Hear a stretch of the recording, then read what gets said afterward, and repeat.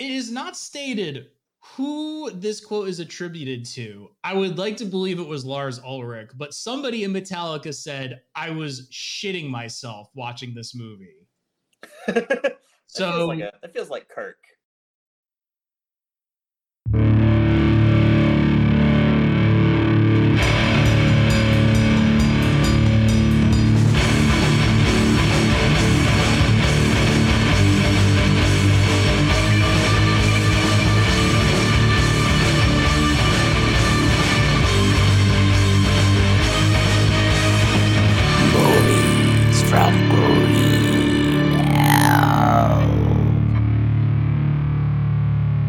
Welcome to the latest episode of Movies from Green Hell, the movie podcast where we delve into films with heavy metal soundtracks, some terrible stoner movies, and other such nonsense. I'm Dylan, and joining me for this episode is Kit from I Hope You Suffer, and we watched The Devil's Candy.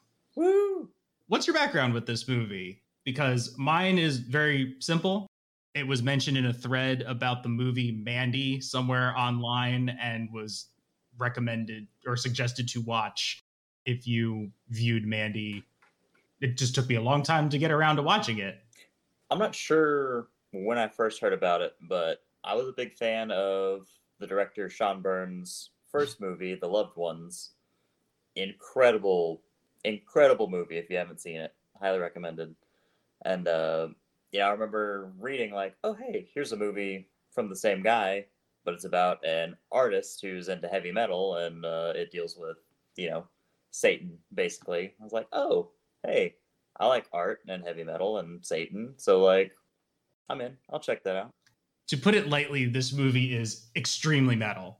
It might be, the most metal movie we've talked about so far. Certainly much more metal than Jonah Hex. Yes. Which is the opposite of metal. A lot of metal is very stupid, and that movie is very stupid, so maybe it's not that far from it. But in terms of actually being representative of heavy metal as a genre, this movie is extremely bad. Very, very into Metallica. Yeah, we'll get to that. So this movie was written and directed by Sean Byrne. Came out in 2015, I think, somewhere around that time.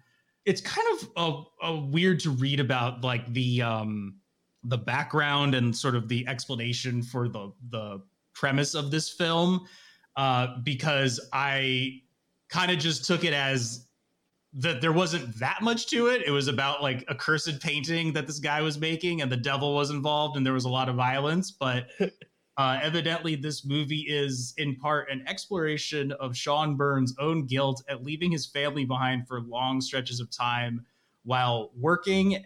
And it was also inspired by the Nick Cave song Red Right Hand, which is not shocking at all because that song is about the devil, as far as I know. And this was made in your neck of the woods in Texas, right? Was it? I think so. Know that. I'm gonna look into that real quick. I'll fact check that. I'll say did I miss Ethan Embry in Texas? I'd be very sad. He is unrecognizable in this movie. Yeah. He has a lot of sweat and long hair and and paint.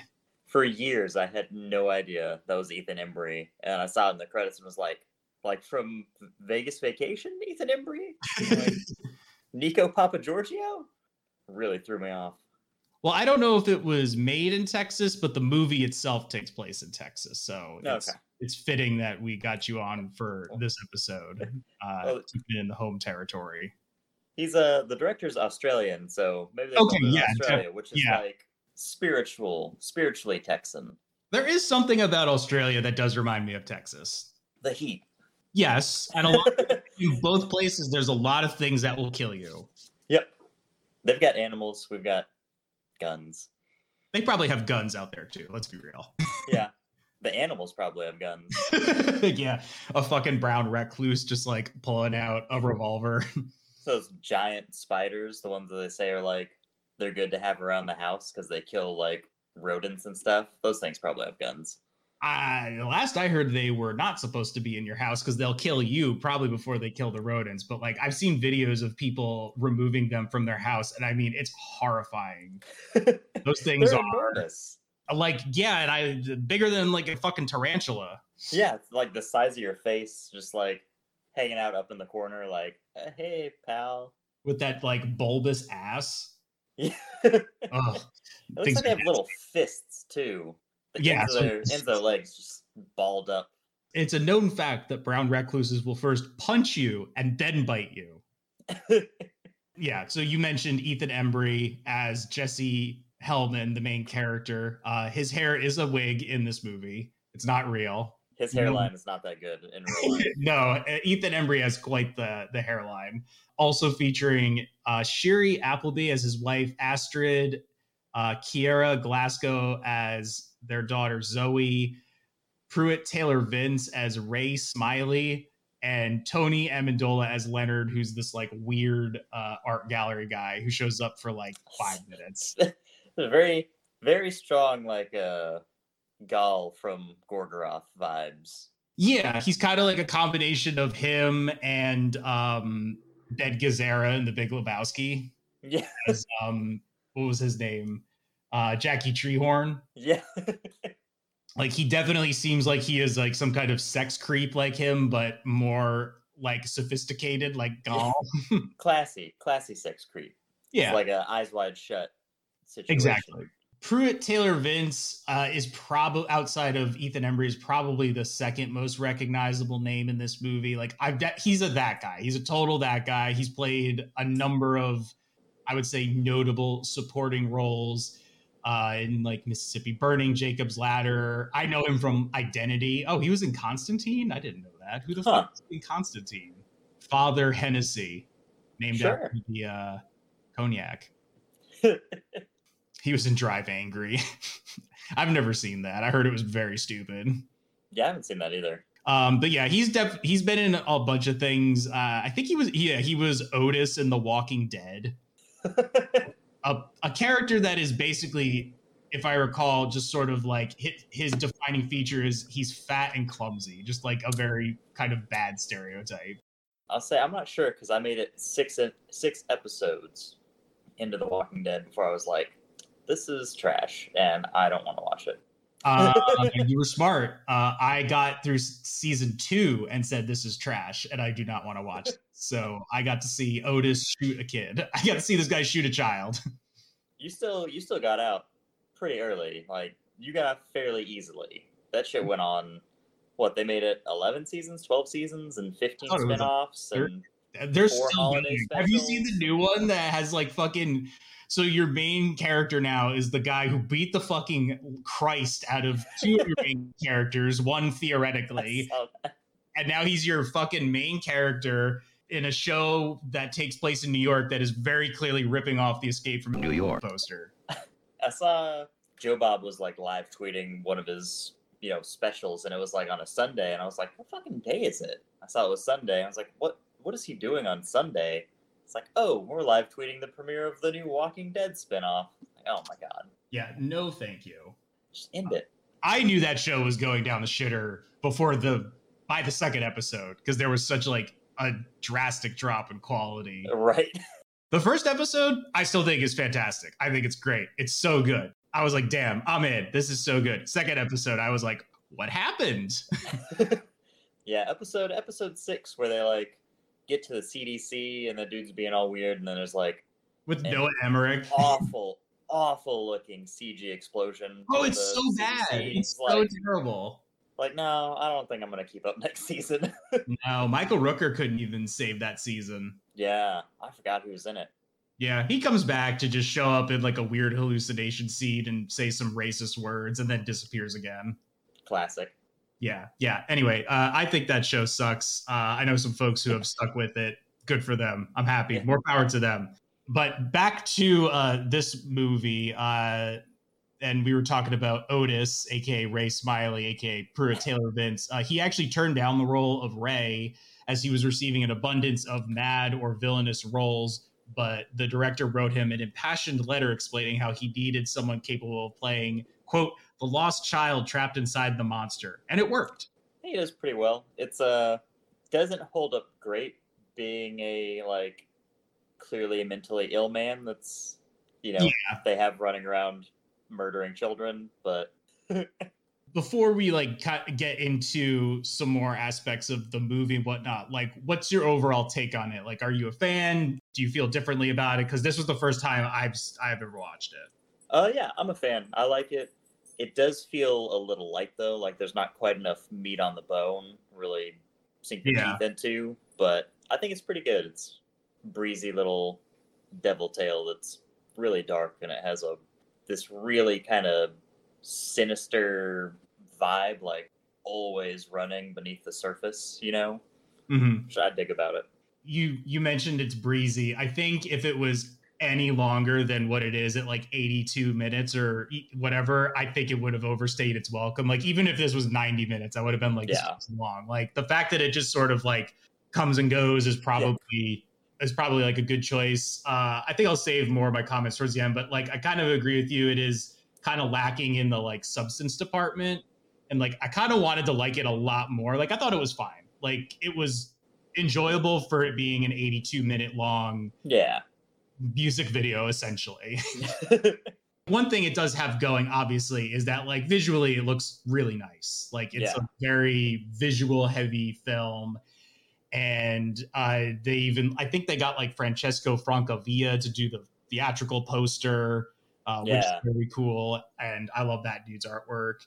And like I said, it's very metal. It's an intrinsic part of this movie's existence. The soundtrack is metal. 2/3 of the family are metalheads. The father and daughter throw up the horns when he drops her off at school. I think he did a good job portraying metal dads as being really cringy. Because that's the whole time we're just like, God, this guy, why did he have kids? It's like, oh, bro, this was like, you clearly weren't ready for this, and you're trying your best. Yeah, and I had made a joke about how much grease and paint Ethan Embry has on him. Like, I was honestly shocked that they didn't have some like throwaway comment about him being in like a one man black metal band, and a picture of him in like or something like that. Just like painting it on while working on one of his pieces. But he is wearing a Sunn shirt at one point, and Sunn actually plays a very big role in the musical department of this movie. The members of Sunn are credited with creating some additional music for the film, and the musical track during the end of the movie and sort of like the final set piece is titled TMFBSI, which is based on Sean Byrne's direction to the composer Michael Yezerski as to what he wanted for the scene. What that stands for is totally motherfucking batshit insane. Pretty good direction. But besides the two Sunn tracks that are in the movie, there's two Metallica songs, which is wild that there's two Metallica songs in this tiny little independent movie. Right? Like that has to have been like a good chunk of the budget. I would imagine so. I think I read that they had gave them a deal on it or something like that. And we could touch on that when we get to it in the end. But the two Metallica songs in this, well, one of them is technically not a Metallica song. It's the Diamond Head cover. That's why they got a deal. Yeah, exactly. They're like, we'll give you this one if you can do the cover. And they're like, fine. And then the other one is For Whom the Bell Tolls. Like, alongside that, you have The Devil by PJ Harvey. Not a metal song, but cool that PJ Harvey's in this regardless. Yeah. Cavalera Conspiracy, Nader Mansour. I don't know who that is. Maybe it's somebody I should know who that is. I don't know. The first thing that came up for that is Nader Mansour, Practical Bible Teachings and Resources. Was there a church thing in this that I don't remember? And they had to credit them. Queens of the Stone Age, Spiderbait, Goya, which I actually thought was pretty cool. That Goya managed to get a track in here. Pantera, Slayer, and Aurora Surgeon, whoever that is. The first thing that like I noticed about this movie was that this and another metal horror movie, Bliss, both feature artists, specifically painters, and sort of their respective journeys through the movies because they both kind of center around a painting that is, I guess, like a visual metaphor for the main characters and whatnot. And I guess this was like right around that time when you had stuff like this and Bliss and Mandy. And I'm sure there are a couple other movies that came out that were sort of jumping on that like 80s resurgence, late 70s resurgence, kind of a little more like moody, very like visually distinctive. Don't think this movie looks like those movies. This honestly looks very like, it's very like clean and bright. Yeah. It has kind of like almost like a early 2000, like late 2000s, early 2010s look to it, which probably helps. Like, I don't know. I think it kind of looks like a Rob Zombie movie, but not as flashy. Almost. Like if you dried out a Rob Zombie movie. You know, the wave of like 2000s horror remakes kind of look to them. It's like that, but less yellow. If they just took all the yellow out of that look. Yeah, they similar. They resaturated it. Yeah. The artwork in the movie was painted by Stephen Kasner, who is, according to Sean Byrne, quote, a wonderful artist and a member of the Church of Satan. And he wanted to get as close to the source as they could. And Kasner would send Sean Byrne texts while working on the large master painting for the film saying, he's close. I can feel him. He's upon me. And I'm like, wow, what a fucking nerd. Jesus Christ. You gotta get into it, you know? Absolutely. Gotta stay kayfabe. Yeah. All right, well, we'll just get into the plot of it. I don't think this is going to be that long to run through, but we open in a very dark house in buttfuck nowhere, Texas. It's so dark. The two like scenes that take place in a room are so dark. Yeah, like that's I watched this with my partner Sarah, and we were just like, "Can you see anything?" I couldn't make out what was going on at all. It was like. It was impressive. Like, I was like, oh, they didn't set up any kind of fucking lighting or anything to kind of like pretend dark or whatever. They clearly just shot like at night and raised the brightness, whatever they could, so you could see like the outline of a house. Yeah. And there's a large man with a guitar pounding out Sunn riffs, and he gets caught by his wife, and then he pushes her down the stairs. The house winds up going out on the market. The story goes that this lady fell down the stairs and the guy couldn't bear to live without her. And a family of metalheads winds up seeing the house and ultimately buying it from a guy in a very large hat. Their real estate agent in the hat, supremely nonchalant about the deaths. He's like, I guess I got to tell you about this. Like, lady died here, dude killed himself. It's a pretty good deal, though. So, like, you know, the next showing's at 11 o'clock if you don't want this, okay? It's not like a very Texas thing to be like, yeah, you know, there's some murders, but it's fine. We cleaned it out. Every house. It's like every house someone's been murdered in here. He's like, you got a Bible, you'll be fine. Yeah. It's like, here's some salt for protection. I do think it is really funny that Sunn is literally part of this movie. The whole time, the guy's just going around and you just hear like, because they have like the dude from Mayhem, Attila, doing a lot of the songs feature him on vocals. And it's just like this gurgly, awful shit, like perfect for this kind of a movie, honestly. Like this thing, it's so perfect, but we were just joking and imagining that he's just like whispering and be like, don't forget to get milk at the store. He had a grocery list that day. You need to get eggs. Bread.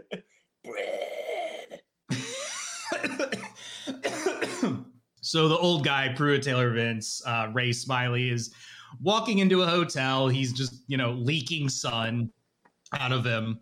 And then, we get back to the family. So it's Jesse and what's her name? It's Jesse, Astrid, and Zoe.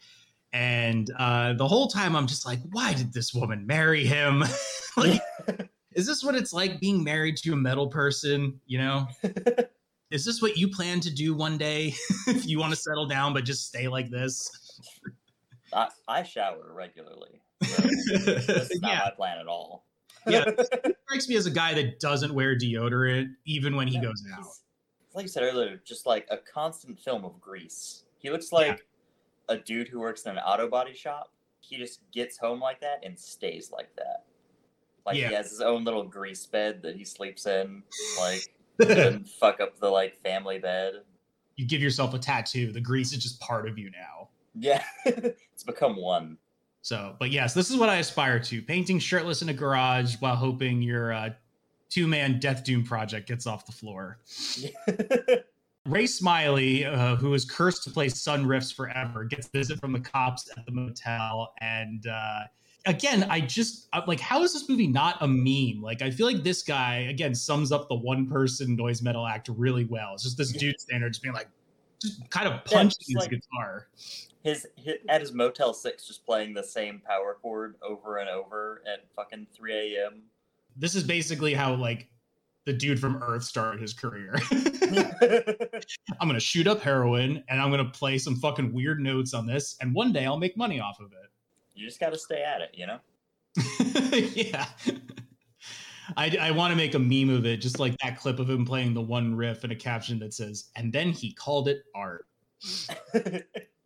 So Jesse, in his Sunn shirt, starts hearing weird whispers in his daughter's room, and her walls are all decked out with posters for The Clash, Ghost, Vakiti Kill, The Melvins, ISIS, Black Dahlia Murder, and he finds the imprint of a crucifix behind one of them. This leads him to take off his shirt, slap on a gas mask, and start painting in the garage to what I believe is Slayer. He gets into it so much that he doesn't hear his wife, and the reveal of what he's been working on is a creepy inverted cross. Ray Smiley shows up at the house and remarks that he has a flying V guitar, just like the one. Did the daughter have a tattoo of it? Is that what it was? So the daughter wanted a red flying V because it's the same guitar that Kirk Hammett has. Yes, because everybody wants to be just like Kirk Hammett. She just wants to hit that whammy bar all the time. I'll say they even have like earlier when he's driving, he has like little Kirk Hammett bobblehead. Oh my god, the Kirk. They're an extremely Metallica movie. It's when interesting. He's not shirtless, Ethan Embry has like a Master of Puppets shirt on, like in every scene. They talked about Stranger Things on the Toilet of Hell podcast and how like Metallica played such a huge part in the third was it the third season of it or the fourth season? 5, I think. Jesus Christ. Whatever fucking there's too many. And they were talking about some of the other metal albums that came out the same year that whatever they used in the whatever it is, Master of Puppets. And it was pretty wild, like, you know, by comparison, probably not as successful, but arguably like, you know, important or good releases. Kind of makes me think, like, couldn't you just have used another metal band that wasn't Metallica or one of the big four? Would have been cheaper. But I digress. This is what we have. Even you could use the big four and just go for Anthrax and, like, I don't know, slip them $20. Probably. I think Anthrax would take $20. Yeah, absolutely. You could probably pay Dave Mustaine and his Jizz coin or whatever the fuck it's called. His smegma. I completely forgot about that. Don't blame you, because it's embarrassing as fuck. I try not to think about Dave Mustaine. If I can help it. Ray Smiley is saying he needs to come home, which, you know, this is his house, so he's obviously going to come back and do some bad stuff. And he wants to play it loud. So Jesse tells him to fuck off. Fuck off with your loud playing. I got a painting to do. He slams the door in his face, and I was like, well, that was kind of rude. And then I had to check myself, like, this is a very weird man that just, like, walked into his home. Like, that's not rude. That's fine. Arguably, this movie is just, like, about a weird man engaging with another really weird man. It's like Weird Man Kramer versus Kramer. So back at the hotel, Ray gets a lecture from a TV preacher. Like, I loved all these old slides of Satan in this. It's very funny. Like Goya art and stuff. Yeah, it's awesome. He drops off his flying V for the daughter along with an amp. Dad takes a digital, very creepy. Don't take random flying Vs from strangers. Yeah. If there's a man who looks like a pedophile showing up at your home and dropping off guitars, like, for your child, don't take it. It's a bad idea. It's such a bummer that the actor just looks like a guy that would be a pedophile. Good casting, though. Yeah. And he's not a bad actor. He's a very good actor. He's probably the highlight of this movie, for me at least. Jesse takes a digital copy of the painting to a studio called Belial. Get it? And the receptionist. It was so on the nose. Heavy metal is so stupid. I know. And the receptionist, who's basically a Playboy devil, finds some scant interest in it, which means she got to hear a Sunn song in her head. And she's going to tell her boss about it, the guy who owns the gallery. She heard that power chord and was like, all right, I'll take a look. She's like, I'm interested in your demo. When it just sounds like a growling dog farting at the same time. Jesse starts to hear more weird shit coming out of his butterfly painting, prompting him to start covering it up with black paint. Also opening one of those bottles with his mouth, which seems like a bad idea. That is extremely toxic, my dude.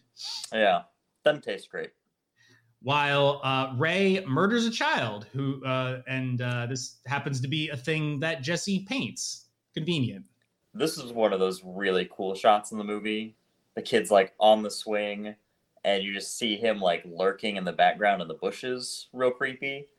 And then it cuts, and you see the kid coming back on the swing, and he gets low enough that it reveals Ray behind him holding that rock. That's like, oh, fuck. That was a good little subversion there, because I guess what you're kind of programmed to think is, oh, the kid's just like there's going to be a shot where the kid's on the swing, and then there's going to be a shot where the kid's not on the swing. Nope, he bashes his head in with a rock. Yeah, just going to beat him with a rock. Which I was like, wow, that is grim and grisly. And they just murdered a kid. Well, or he at least knocked him out in a very violent way. It actually gets worse somehow. It does. And because Jesse was too busy painting murders, he forgot to pick up his daughter Zoe. So he relents. Bad dad. And allows her to keep the flying V, which she does not play very well. Guitar's like 80% looking cool. Playing's like very secondary. Is that the existence for the flying V, for it to just look extremely cool? Just for the flying V in general. Yeah. Ray takes the kid back to his hotel room to murder with a hacksaw, which he does. So obvious about it, because he's carrying in a large human-shaped trash bag over his shoulder into his motel room. Yeah, there's nobody sees this. Like the main office person doesn't see this. There's no one walking. I mean, I know it's nighttime, but like just he makes zero effort to try and conceal what he's doing. Just like, whatever. Man's on a mission to cut that kid up. It's determined. And Jesse's painting continues to portray more killings and evil shit, including his daughter on fire. Ray personally totally did not see the resemblance and felt like his wife was freaking out about nothing. He's like, it's fine. Ma'am, that's just like a generic white girl. Like, that could be anyone. It could be any daughter. Anybody's daughter on fire. It could be any person's kid. That it's definitely not our kid. Everything is perfectly fine. Yeah, don't worry about me. Forget about me painting dead kids. Like, it's not a big deal. This is how we're going to make money to pay for this house. These dead kids, okay? Exactly. Some eggs had to be cracked in order to cook this omelet, and they had to be kids burning up. Ray winds up camping out on the side of the road after burying the body, and he has some bad dreams.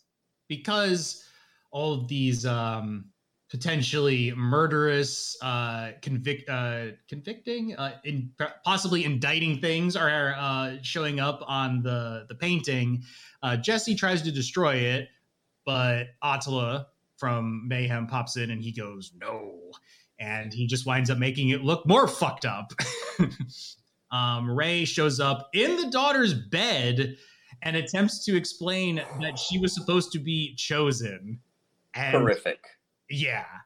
I would be shitting a brick if this guy just appeared in bed with me.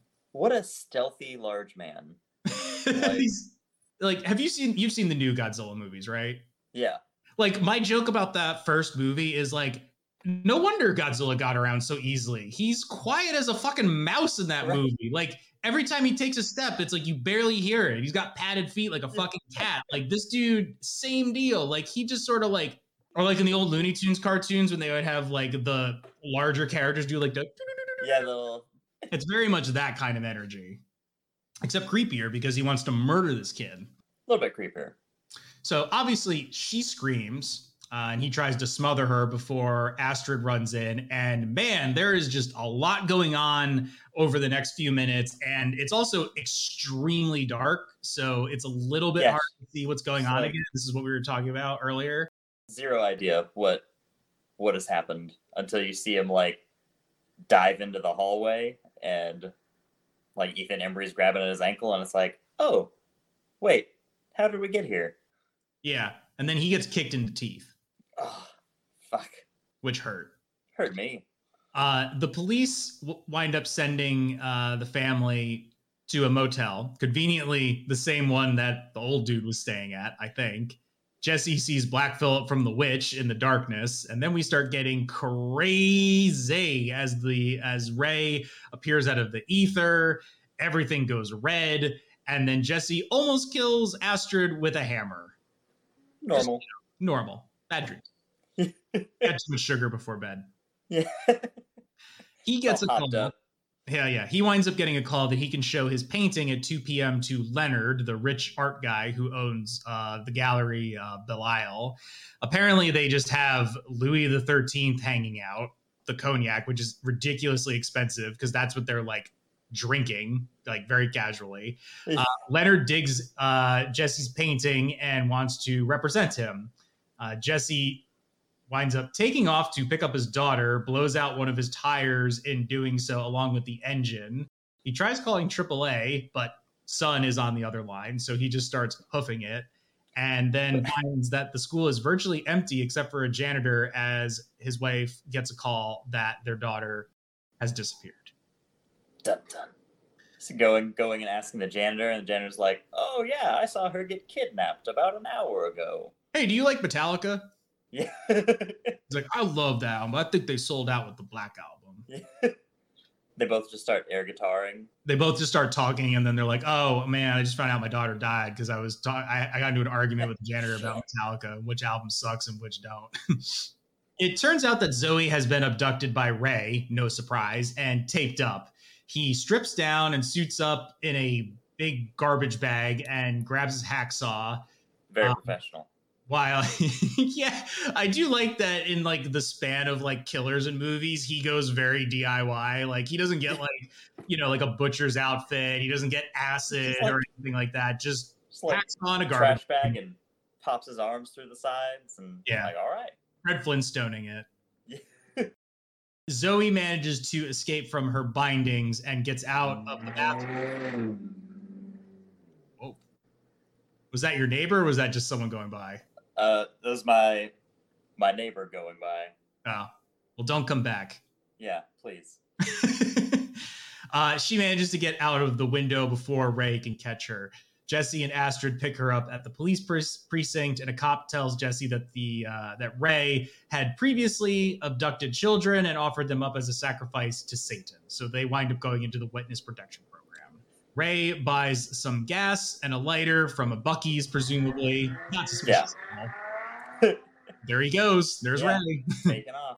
While the cops stake out in front of the house to guard the family. Jesse ultimately destroys the painting, and then Ray shows up and crushes one of the cops between two cars and then smashes her head with a rock and does the same to the other cop and takes his gun. Just fucking annihilates these cops. Every killer has their like iconic weapon, and for Ray, it's rock.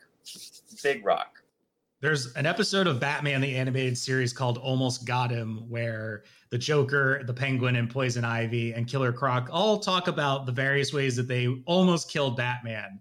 And Killer Croc does not get a vignette because, well, two reasons. One, it's actually Batman in disguise. But when he goes to tell his story, it's simply, I threw a rock at him. And they all just look, oh, Two-Face is there too. And they all just look at him flat-faced. And then he goes, it was a big rock. And that's kind of what this scene. I mean, it's been proven. Cain and Abel. If it ain't broke, Don't fix it.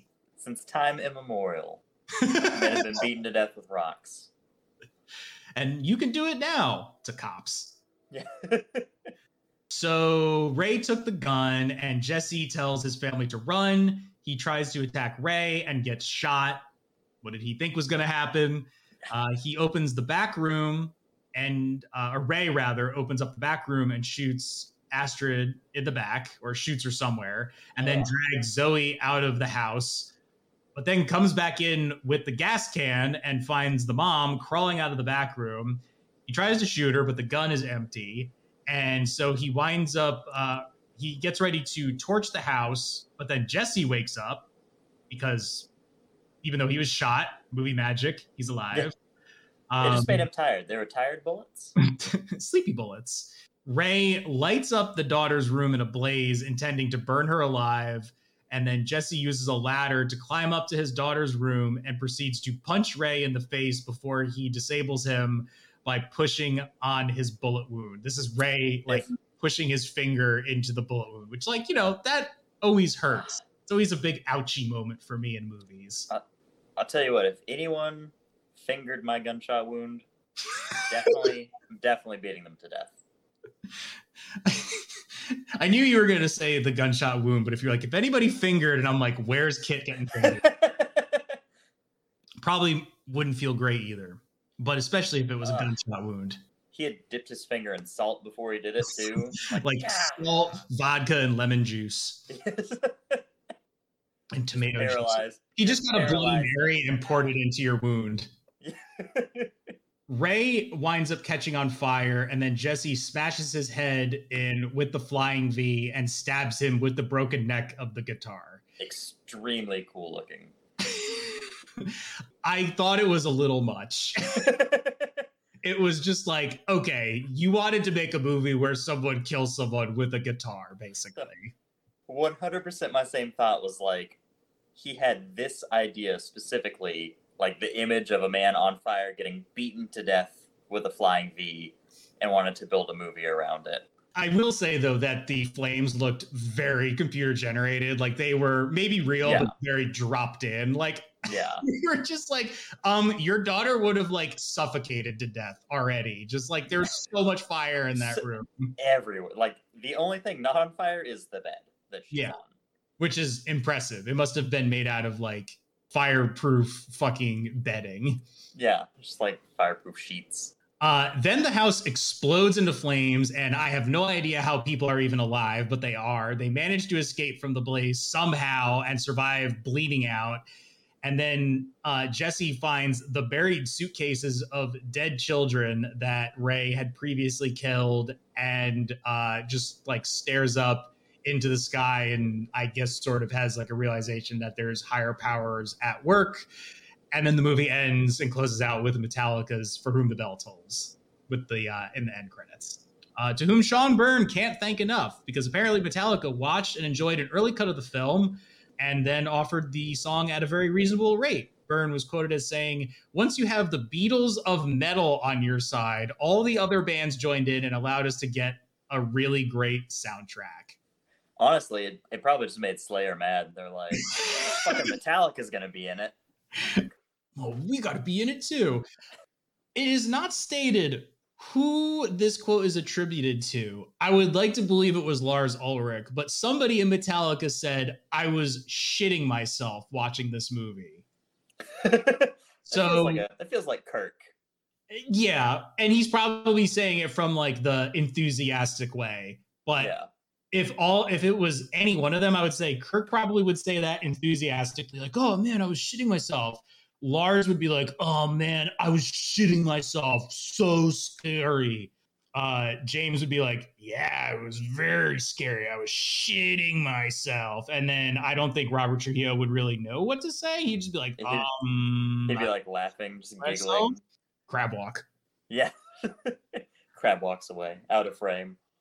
So yeah, overall, I thought it was like pretty fine. You know, I kind of wanted to like it a little bit more.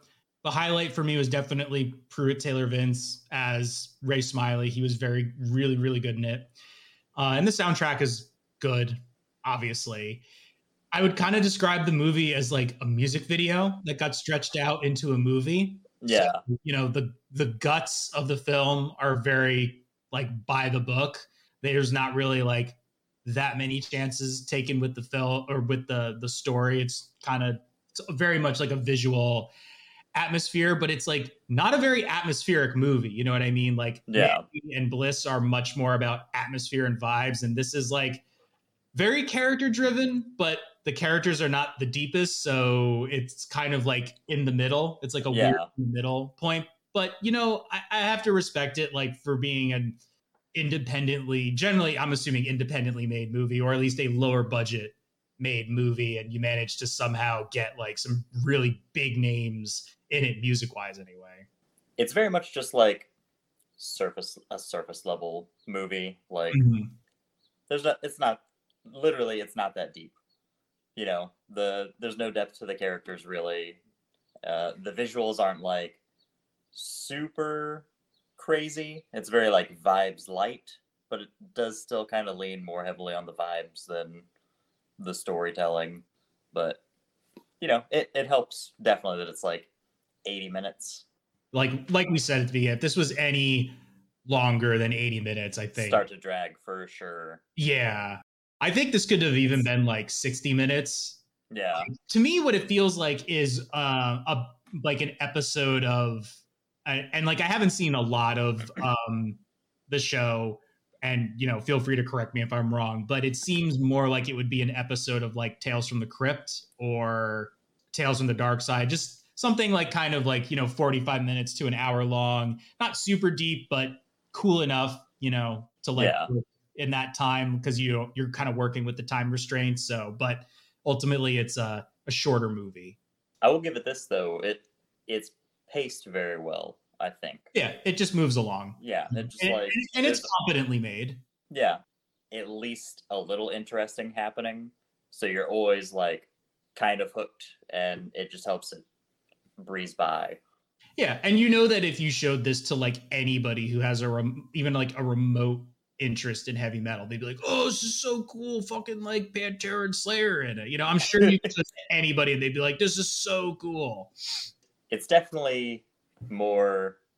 I hate to say this because I love Slayer and Metallica, but it's definitely more like the boomer metal, like Eddie Trunk, 80s only kind of stuff. So it was kind of surprising that Sunn's heavily involved, and like fucking Attila from Mayhem, because like everything in the movie like that you see or like that shows up on the soundtrack is very much like 80s metalhead stuff only. Yeah, like Big Four kind of thing. When you say that too, like Sunn they're not really the soundtrack. They're like the evil, they're almost like a character in the movie unto themselves. Like they're the voice of Satan or whatever you want to call it. And like, so they're like not even really part of the soundtrack. And that's kind of how like it, is like kind of gets away with incorporating them in it, because it's, Sunn is like debatably not music. But it is creepy, and it works well if you're trying to like, I don't know, portray the voice of the devil in a certain way. Like it's certainly one way to approach it. So yeah, in that regard, very cool that they, cobbled together that like cool soundtrack. But I think in terms of like, if we're talking like more modern movies that have really cool sound, like I think Green Room has a much better like soundtrack that I think simultaneously does not intrude at all on the story, but fits the entire like feel of that movie so well. And I did a whole episode about it, so if you want to go listen to it, but like that has such an incredible soundtrack. So does Alone in the Dark, but that's a fucking terrible movie. Music in it. Yeah, don't watch that movie. Watch this movie for sure over Alone in the Dark. Please. It's way more enjoyable. So yeah, that was The Devil's Candy. And what else have you been watching, Kit? What else have I been watching? Great question. I can never remember.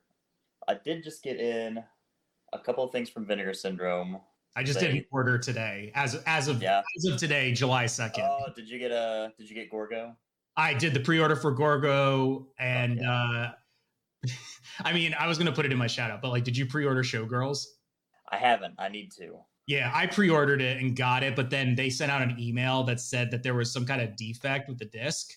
Oh So shit. they put up, they're going to be mailing out replacement discs, and then they gave people who bought it $5 off. So I Oh, did the nice. pre-order for Gorgo because Gorgo fucking rocks. Yeah, I saw that. I'm gonna order that next paycheck. I already spent all my fun money, unfortunately. My budget reset, so I was like, oh, because Severin's doing their summer sale too. So I grabbed a bunch of stuff from them as well. I wanted to get Bad Biology and what the hell is it? Last horror picture, last horror show, the last horror movie. Last horror movie, that one. But yeah, again, all my fun money's gone. Yeah, they had those up. Those I passed on. I wound up getting a bunch of other things. I got this. I think it's Javier Bardem's like debut movie. It's like a fucking crime movie starring him and Rosie Perez from Durango. Yeah, I've never heard of this movie. I was like, I'm fucking buying this. This sounds incredible. I haven't seen that one yet, but I love the dude's other movies. I've got Acción Mutante, Day of the Beast. Both of those rock. Highly recommend if you wind up liking Perdita Durango. I Day of the Beast is on my list to check out. Go ahead. I sideswiped you from talking about movies you were watching. Oh, you're fine. Yeah, so I got a Body Melt, one that I haven't watched in. Body Melt is awesome. Yeah, well, I haven't watched it in like 10 years since Netflix was like, $8 a month, and it was like mostly B horror movies and underground low budget shit. It was the first time I ever watched it, and I don't remember anything about that movie apparently other than the opening.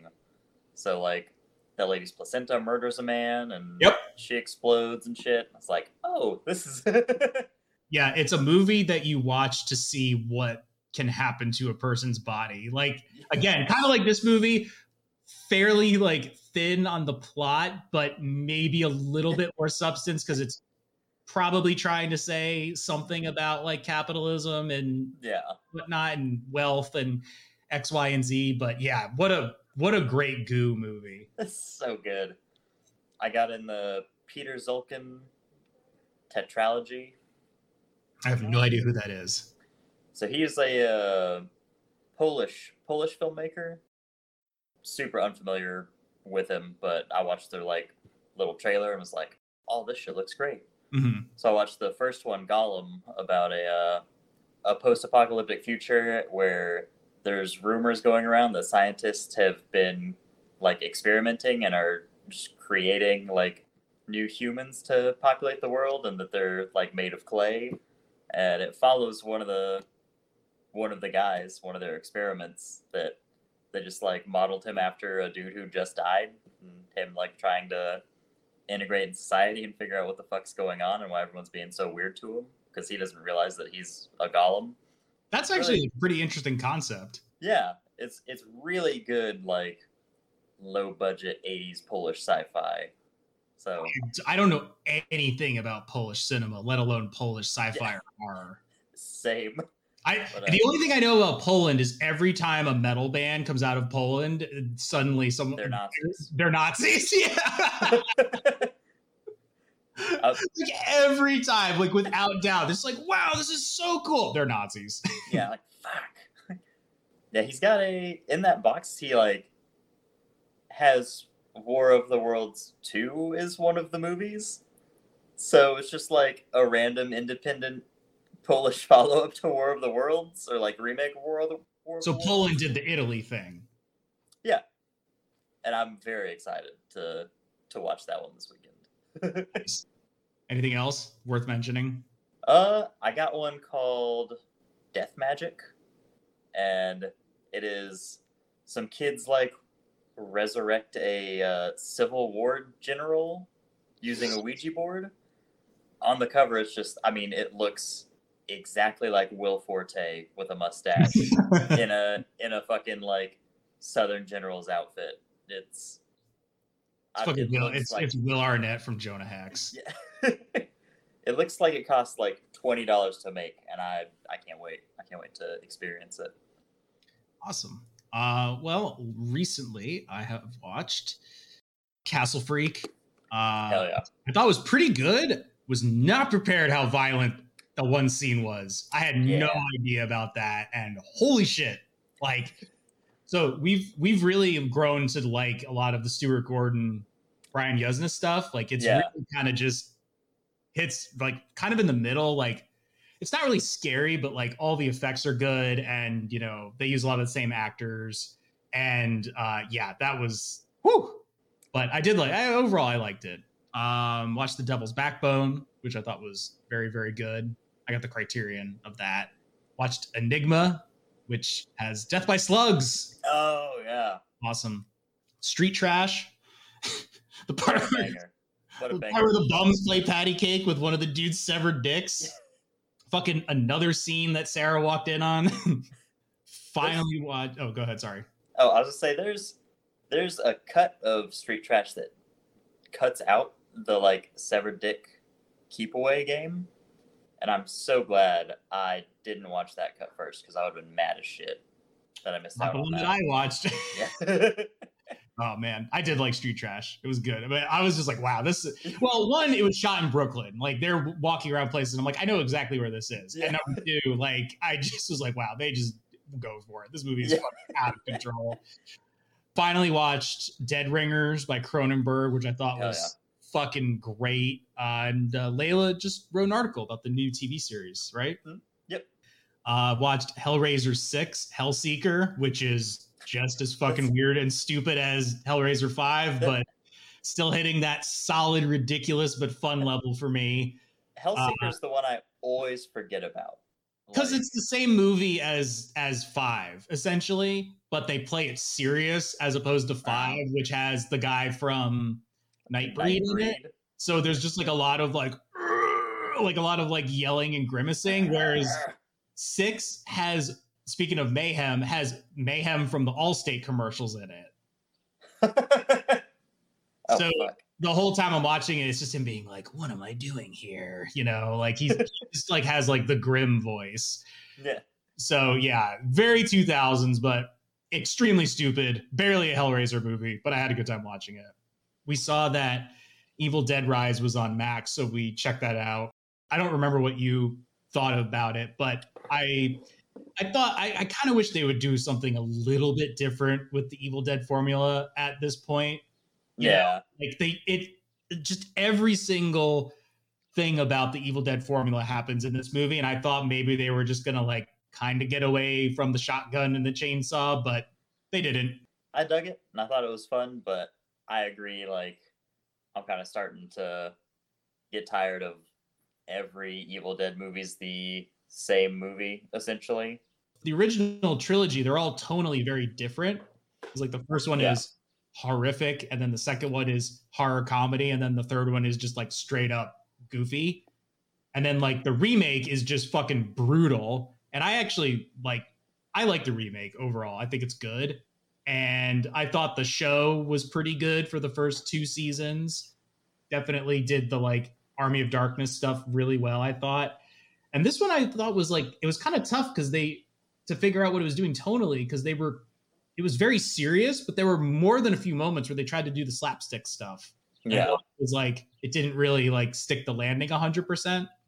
I feel like there's so much cool stuff you could do by bringing it into the city. Yeah. And they just did the same thing as one where it's like, oh, it's just, you know, instead of the cabin, now it's just an apartment. Not even a very cramped apartment, like a fairly spacious apartment.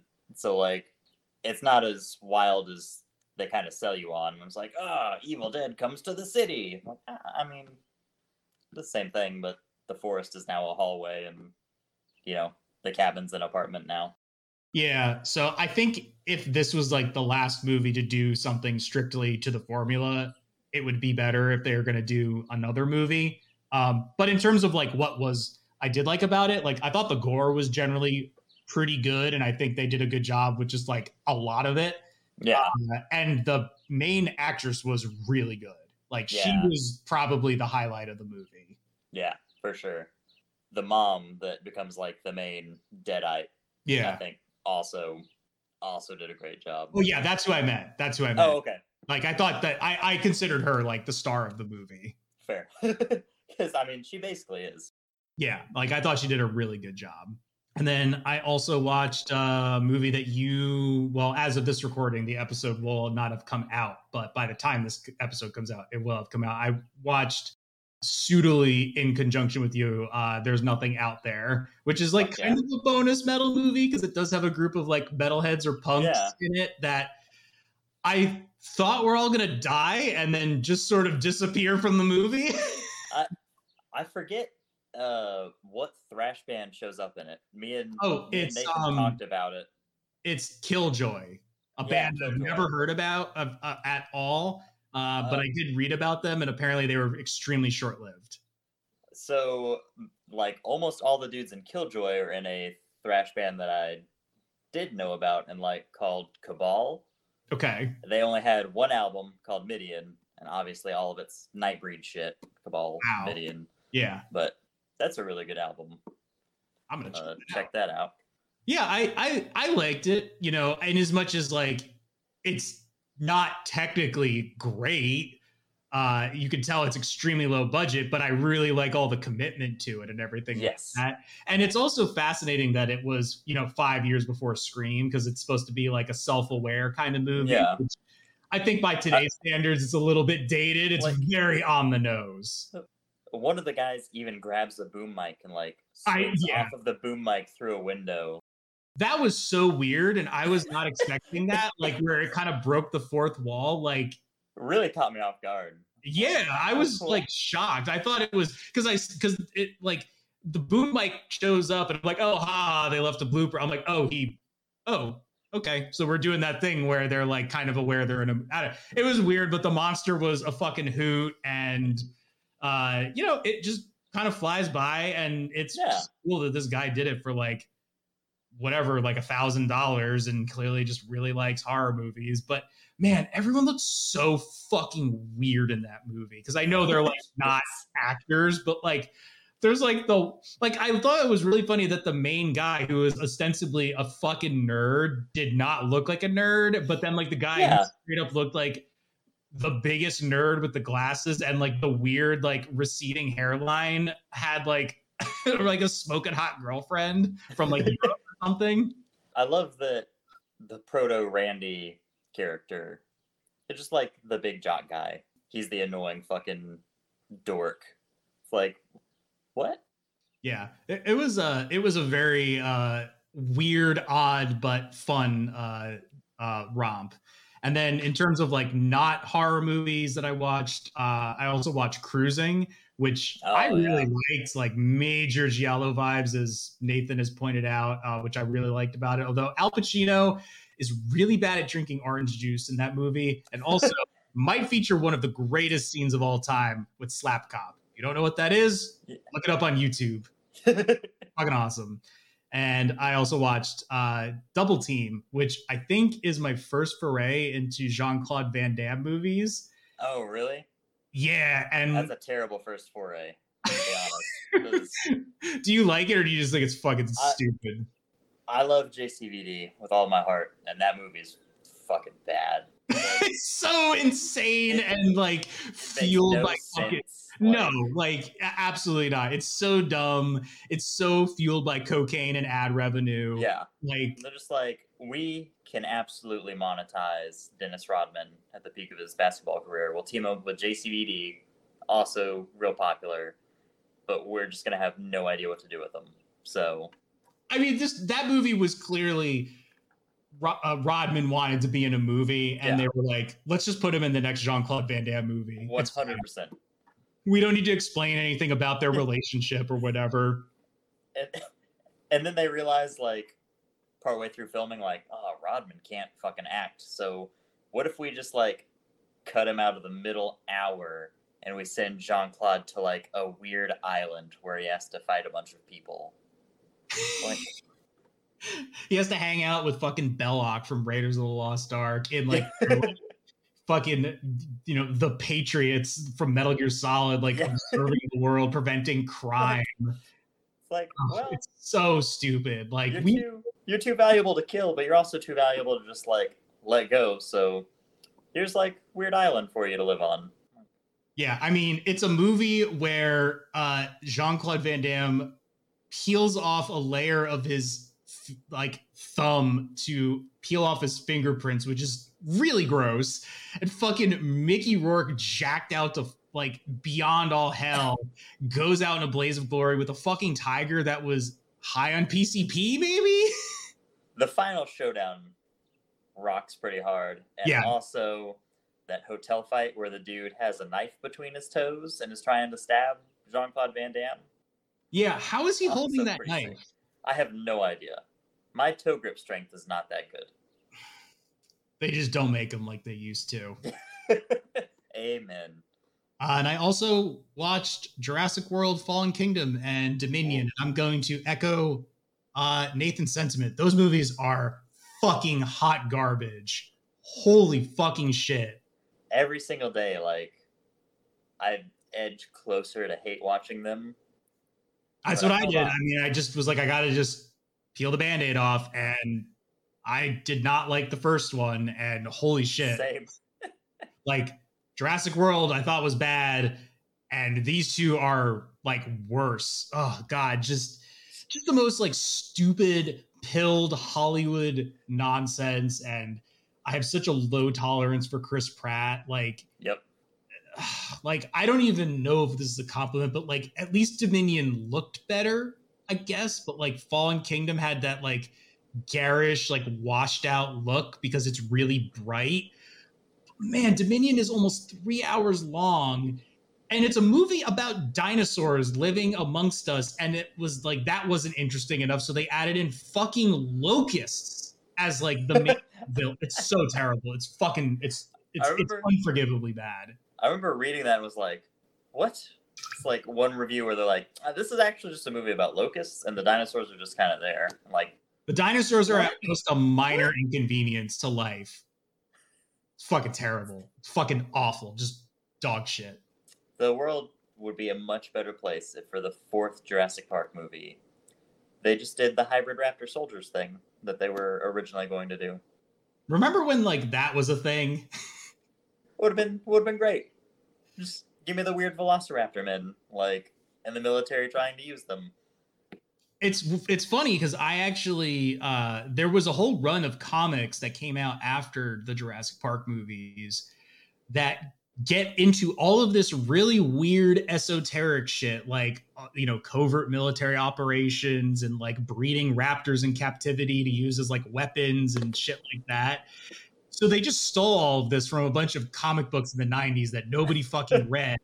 I even have one where a guy is like, I'm making my own dinosaurs and I'm hoping to achieve like other level existence of reality with them and communicate with aliens. Like, that's how quickly they ran out of ideas for Jurassic Park. And then they were like, those comics from the 90s were stupid. Let's make them into a movie and not pay them any royalties. Yeah. They could have done the Dino Crisis 3 thing and just done dinosaurs in space. At this point, go for it. Just get rid of Chris Pratt. Yeah, please get rid of Chris Pratt. Get rid of the whole cast. Just start over. Bryce Dallas Howard's fucking awful. At least in the first one, she was awful. I can't imagine she gets better. She's really bad in both of them, and she's like a dinosaur rights activist, which I'm like, oh god, like I get what you're going for, but like you can't compare, like you can't do this. Like it just falls the commentary falls extremely flat on its face. It's so terrible. There's for dinosaurs. Yeah, basically. There's clones of people. They introduce clones of people. I heard that also. Yeah, like the big twist at the end of the second one is like, this little girl is a clone. Like, what? Why do we have clones now? I hope the Jurassic Park series. It's not. It's not. Apparently, there's a TV show in the works now, and it's going to be based more on the book. And I'm like, just please stop. It's just we don't need to do this. We all know it's not going to be. Something I actually have been enjoying. I've been watching Delocated, and that show fucking rules. I don't know what that is. Oh, really? It's from like Aqua Teen era Adult Swim, and it's a show by John Glazer, and basically he plays a guy that goes into the witness protection program, but he films a reality TV show about it. So about his daily exploits being, for all intents and purposes, a fucking asshole. But the thing is, like, he's disguised because he's in the witness protection program. So he's wearing like a black ski mask the entire time. And then he has like a permanent voice dropper. So he just, all of his dialogue just sounds like this. It's fucking hilarious. It's so good. It's got Eugene Merman in it. Todd Barry just plays himself. Fuck yeah. It's so good. Highly recommend. I'm in. Finished Neon Genesis Evangelion rewatch. Still perfect. Fucking love that show. We started the new season of The Righteous Gemstones. We really liked the first two seasons, but this one I'm kind of struggling to figure out what the plot's going to be. So kind of a weak start so far. I haven't watched either episode just yet. I really like the first two seasons a lot. Same. I'm definitely a fan of the Danny McBride HBO shows. We'll see what happens. And then Sarah watched it and then watched it again with me. We watched The Rehearsal with Nathan Fielder, and I overall really liked it. I thought it was super fucking weird, but I thought it was good.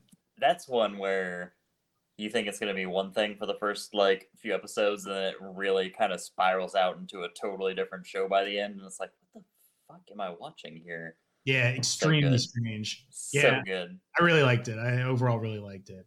Somehow I found time to read again. So I finished the third book in the Guillermo del Toro, Chuck Hogan vampire trilogy, The Strain, and that was pretty not good. It was not great. Del Toro definitely checked out on that one.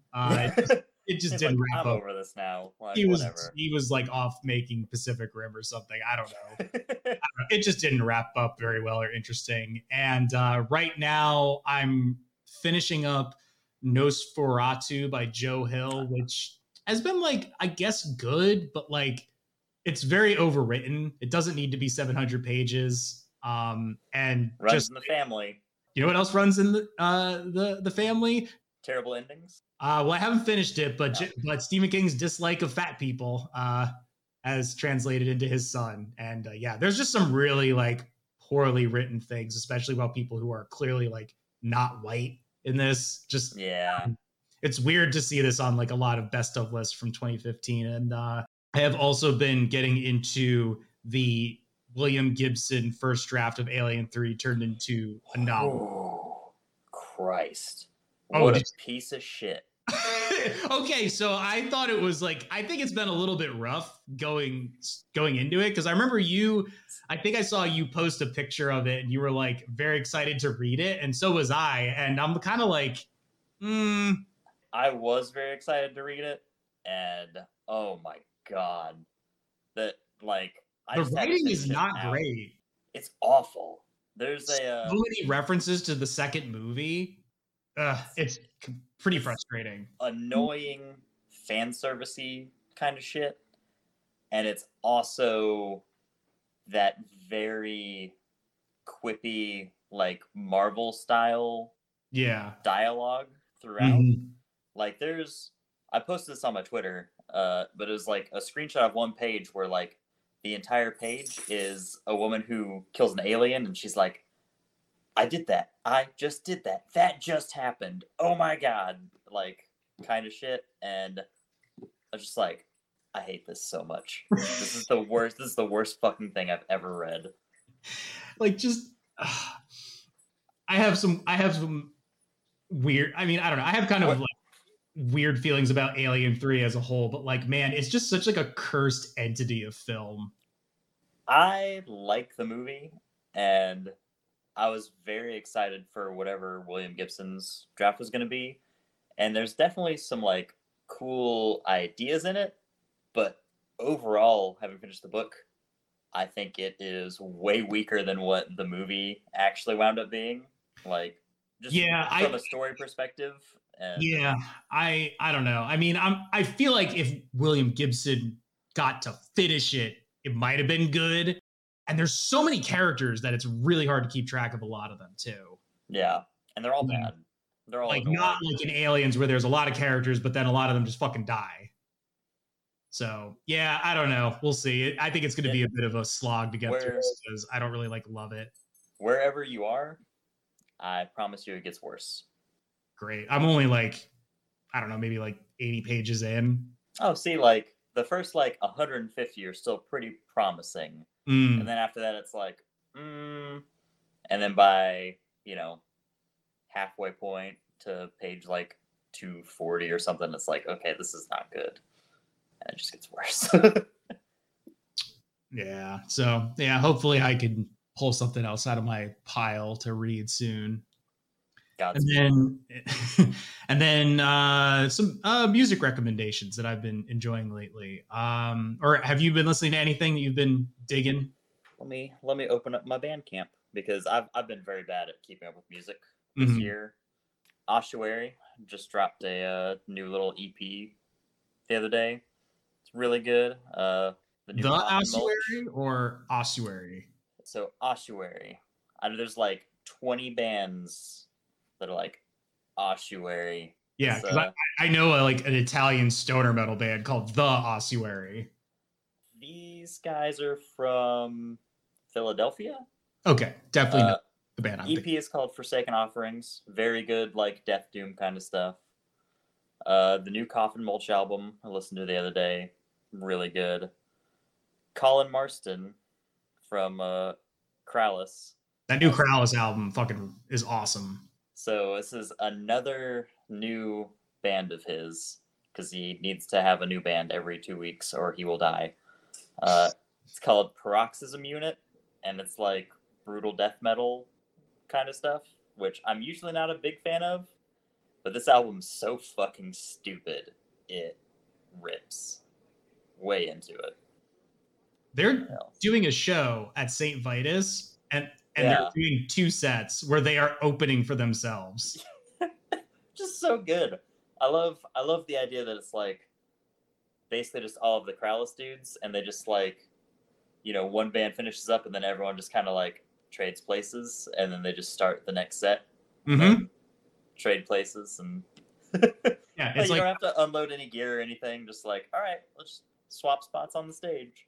Yeah, it's like when I saw Mizmor at Decibel Metal and Beer Fest, and then I saw Hell the next day. Yes. It was the same band. Yeah, just like, oh, you guys just stayed on the stage for a day, huh? Yeah, basically. Colony Drop, if you like death thrash kind of stuff. They just released a new song. Their album comes out here in a couple months, but it rocks. Yeah. And then, of course, the Spectral Voice Undergong split has been getting all of my playtime. I did think that was good. Yeah. I liked it. I'm not really that familiar with, is it Undergong or Undergang? Undergong. Well, I'm not very familiar with them. Obviously, Spectral Voice, I think it's very good. If you like toilet death metal, I highly recommend it. All right. I really loved the new Fantafaxith album, Hive Mind Necrosis. Oh yeah, I need to spend more time with that one. Very dissonant black metal, or tornado music, as I like to call it. That's fitting. That's a fitting description. I listened to all of the Ludacra albums because R.I.P. that band. I'm sorry I found out about you so late. Very good band. The new Godflesh album, Purge, is fucking awesome. I think it's a bit more subdued, but like it's great. It's dirty, grimy, bleak. It's grim, but there's like some dub and hip hop influence on it that I think is really cool. Like it's not like literally like hip hop, but you could hear it in there. Also, R.I.P. Graf Warlock. They put out a new and final album. It's an EP called End Credits. I'm sad that they're calling it quits, but I'd rather them go out on a high note. And this is a really good swan song EP. What a band. I know. I hope they do some last rounds of touring. I would like to see them. Same. The Boris Uniform collab, Bright New Disease, was really good. I saw a Uniform open for Boris in 2019, I think, and they joined forces for a song towards the end of that set. So this wasn't surprising that they collabed. And I wasn't really sure what to expect from it because it's Boris, but it fucking rocks, and it leans pretty heavy into harsh industrial, but all the other aspects of the band, the respective band's music is there too, and definitely does not overstay its welcome at a tight 32 minutes, which I thought was nice. And lastly, in terms of like actual recs, I found out about this band through Toilet of Hell called Oromet, or O-R-O-M-E-T. It's their debut album. I guess it's like Death Doom, but it kind of reminds me of like, it has some like Earth qualities to it. So it's like very nice atmospheric metal, very slow, beautiful riffs. Lots of slow, beautiful riffs, some ambient sections. I think if you like the new Ahab record, you'll like this. Okay. And this is not a rec, but I suppose I have to weigh in on it regardless. I did listen to the new Queens of the Stone Age album, In Times New Roman, and that sure is an album. I haven't listened to it yet. I didn't like the last one at all. No, neither did I. Which is a bummer because I liked like Clockwork a whole lot. So listening to the last one was like, I don't care. That album is almost too good. Yeah. And then I don't know what the fuck they did on Villains, but I thought that album wasn't my jam. This album was an improvement because it wasn't that, but it's also, I felt to be extremely mid. Just like, I was just kind of like, whatever. Yeah. I'll have to give it a listen, see, but I'm not terribly excited to check it out, to be honest. I think it's wholly unnecessary. Recent shows I went to see Resin and Oryx at the Broadway, which was great to see two bands that had previously been on the Diary of Doom podcast. Saw the aforementioned Ludacra with Sonia and Hath at St. Vitus, and then we also went to go see the Eels at Webster Hall. Sarah's a big fan of the Eels. I need Hath to come to town. They were great. I didn't even know they were from New Jersey either. I thought they were fucking awesome. We were talking about Vinegar Syndrome and Severin before, but I'm a shout out Vinegar Syndrome for their Black Friday sale and being good folks about the Showgirls disc issue and sending those out. But my previous purchase from them, I got From Beyond, which fucking rules. Both love that movie. Dolomite, Dead Heat, R.I.P. Treat Williams, and Cthulhu Mansion, which I assume has nothing to do with Cthulhu, but I bought it simply because it's called Cthulhu Mansion. I'd say like 80% of the movies I buy from them are blind buys. Almost all of them are totally worth watching, even if the titles are lies, like Cthulhu Mansion. So far, I have enjoyed everything that I've watched from Severin or Vinegar Syndrome. I think Vinegar Syndrome has a little bit more stuff that's kind of up my wheelhouse. Yeah, same. Arrow too. Arrow and Vinegar Syndrome, really doing a good job with like the stuff that I like. Yeah, Severin's more hit or miss. Like this most recent round is like, oh, there's a lot of things in here I'm interested in, whereas usually it's maybe one movie I'll be like, oh, that piques my interest, and then you're like, this is porn. Yeah. There's anything wrong with porn. We're just saying, not necessarily a movie, a traditional cinema, if you will. I'd watch it, but it's not one that I want to own. Right. This isn't a shout out, but I heard that Nicolas Cage is going to be in Dead by Daylight. Yeah. His character model looks very off-putting. Is it like Uncanny Valley? Yeah, it's a bit of that, and it's like 85% resemblance. Like, there's just enough wrong with it where it's like... What does he look like? Does he just look like he did in, like, Mandy or something? Closer to Renfield, but just... it's just like a normal Nicolas Cage. Like as normal as Nicolas Cage. Yeah, off-duty Nicolas Cage. All right, well, here's my pitch for the next celebrity featured. Danzig. Yes. Catch is that if the victim bumps into him, he gets knocked over immediately because he got laid out by that one dude so easily in that video.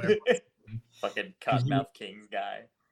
Was it Cottonmouth King? I think it was it was Cotton. No, I think it was like Northeast Kings or something like that. Oh, maybe that's what it was. I don't know. The point is, Danzig got laid out very easily after yelling at the guy and saying, "Fuck you, motherfucker," or something like that. And he has one powerful shout attack that he can't use again because he has an eternal wheeze meter that never exits the red. So that's my way of saying we've got a Danzig episode coming out down the line, and y'all probably know what it's going to be, but I'll leave it at that. I love Glenn so much, but he's so bad. When I was in Portland, we were at a thrift store and Sarah was like, "Do you want this?" And she pulled out a t-shirt and it was a Danzig t-shirt. And I was like, sure. I don't even like Danzig that much, but like as a person, I don't like him that much. But I mean, I'll buy this because like, I'm from fucking New Jersey and I do enjoy some of those Danzig albums. They're so stupid, but they are pretty. I went and saw the Misfits reunion show like Halloween last year. It was great. They sounded good, except for Glenn, who he sounded okay, but like for long stretches, he would just like let fucking Jerry sing the songs, which like it's a 1.5-minute long song, and you've got winded like 2 lines in, and now you're letting Jerry just sing the song. Like, come on, man. He's just such a fucking joke. Yeah, I mean, I think Joe said something like it was just insane to go see the Misfits be this like sloppy wheezing mess, and then like go see Merciful Fate a couple weeks after that, and like King Diamond just fucking like killing it. Kit, is there anything you want to plug or tell people to check out? Of course, you can check out my podcast, I Hope You Suffer. I believe it is I Hope You Suffer podcast on Instagram.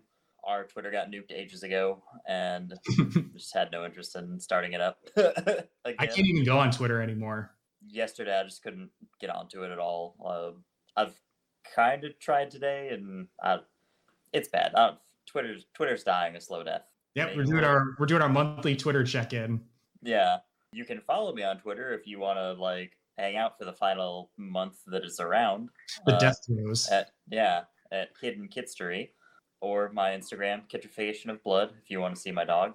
It's basically all I post on there now. Blue Sky coming soon, probably. Who knows? Is that the alternative Twitter? Blue Sky is like Jack Dorsey just started up Twitter again, essentially.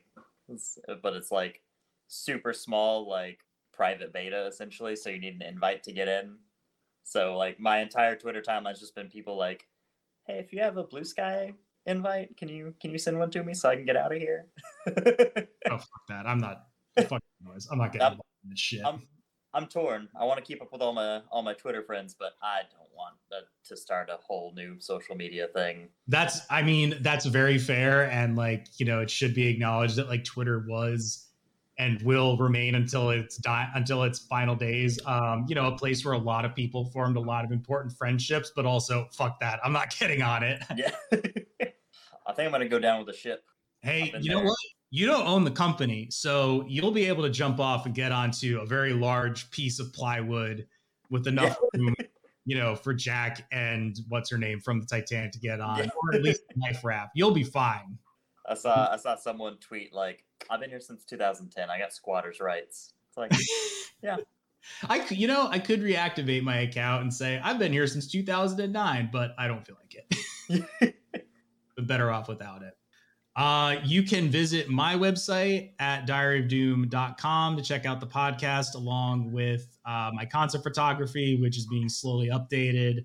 Or you can follow the podcast along on diaryofdoom.podbean.com. You can follow Diary of Doom /movies from Green Hell on Instagram at Diary of Doom. That's where all the updates here will be posted.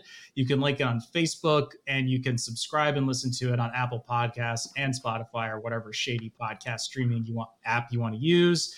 And if you want to suggest a movie for me to discuss on the podcast, you can fire off an email to diaryofdoom1968@gmail.com or send me a DM on Instagram or whatever you want to do. And we'll be back next time with another heavy metal movie. That'll do it for this episode of Movies from Green Hell. Thank you again, Kit, for coming on. Yeah, thank you for having me. And we actually watched a movie this time. Yeah, a very watchable, like, hey, decent film. I don't know. I think Jonah Hex might have been only about 80 minutes too, but it felt like 2 hours. It felt so long. Impossibly long.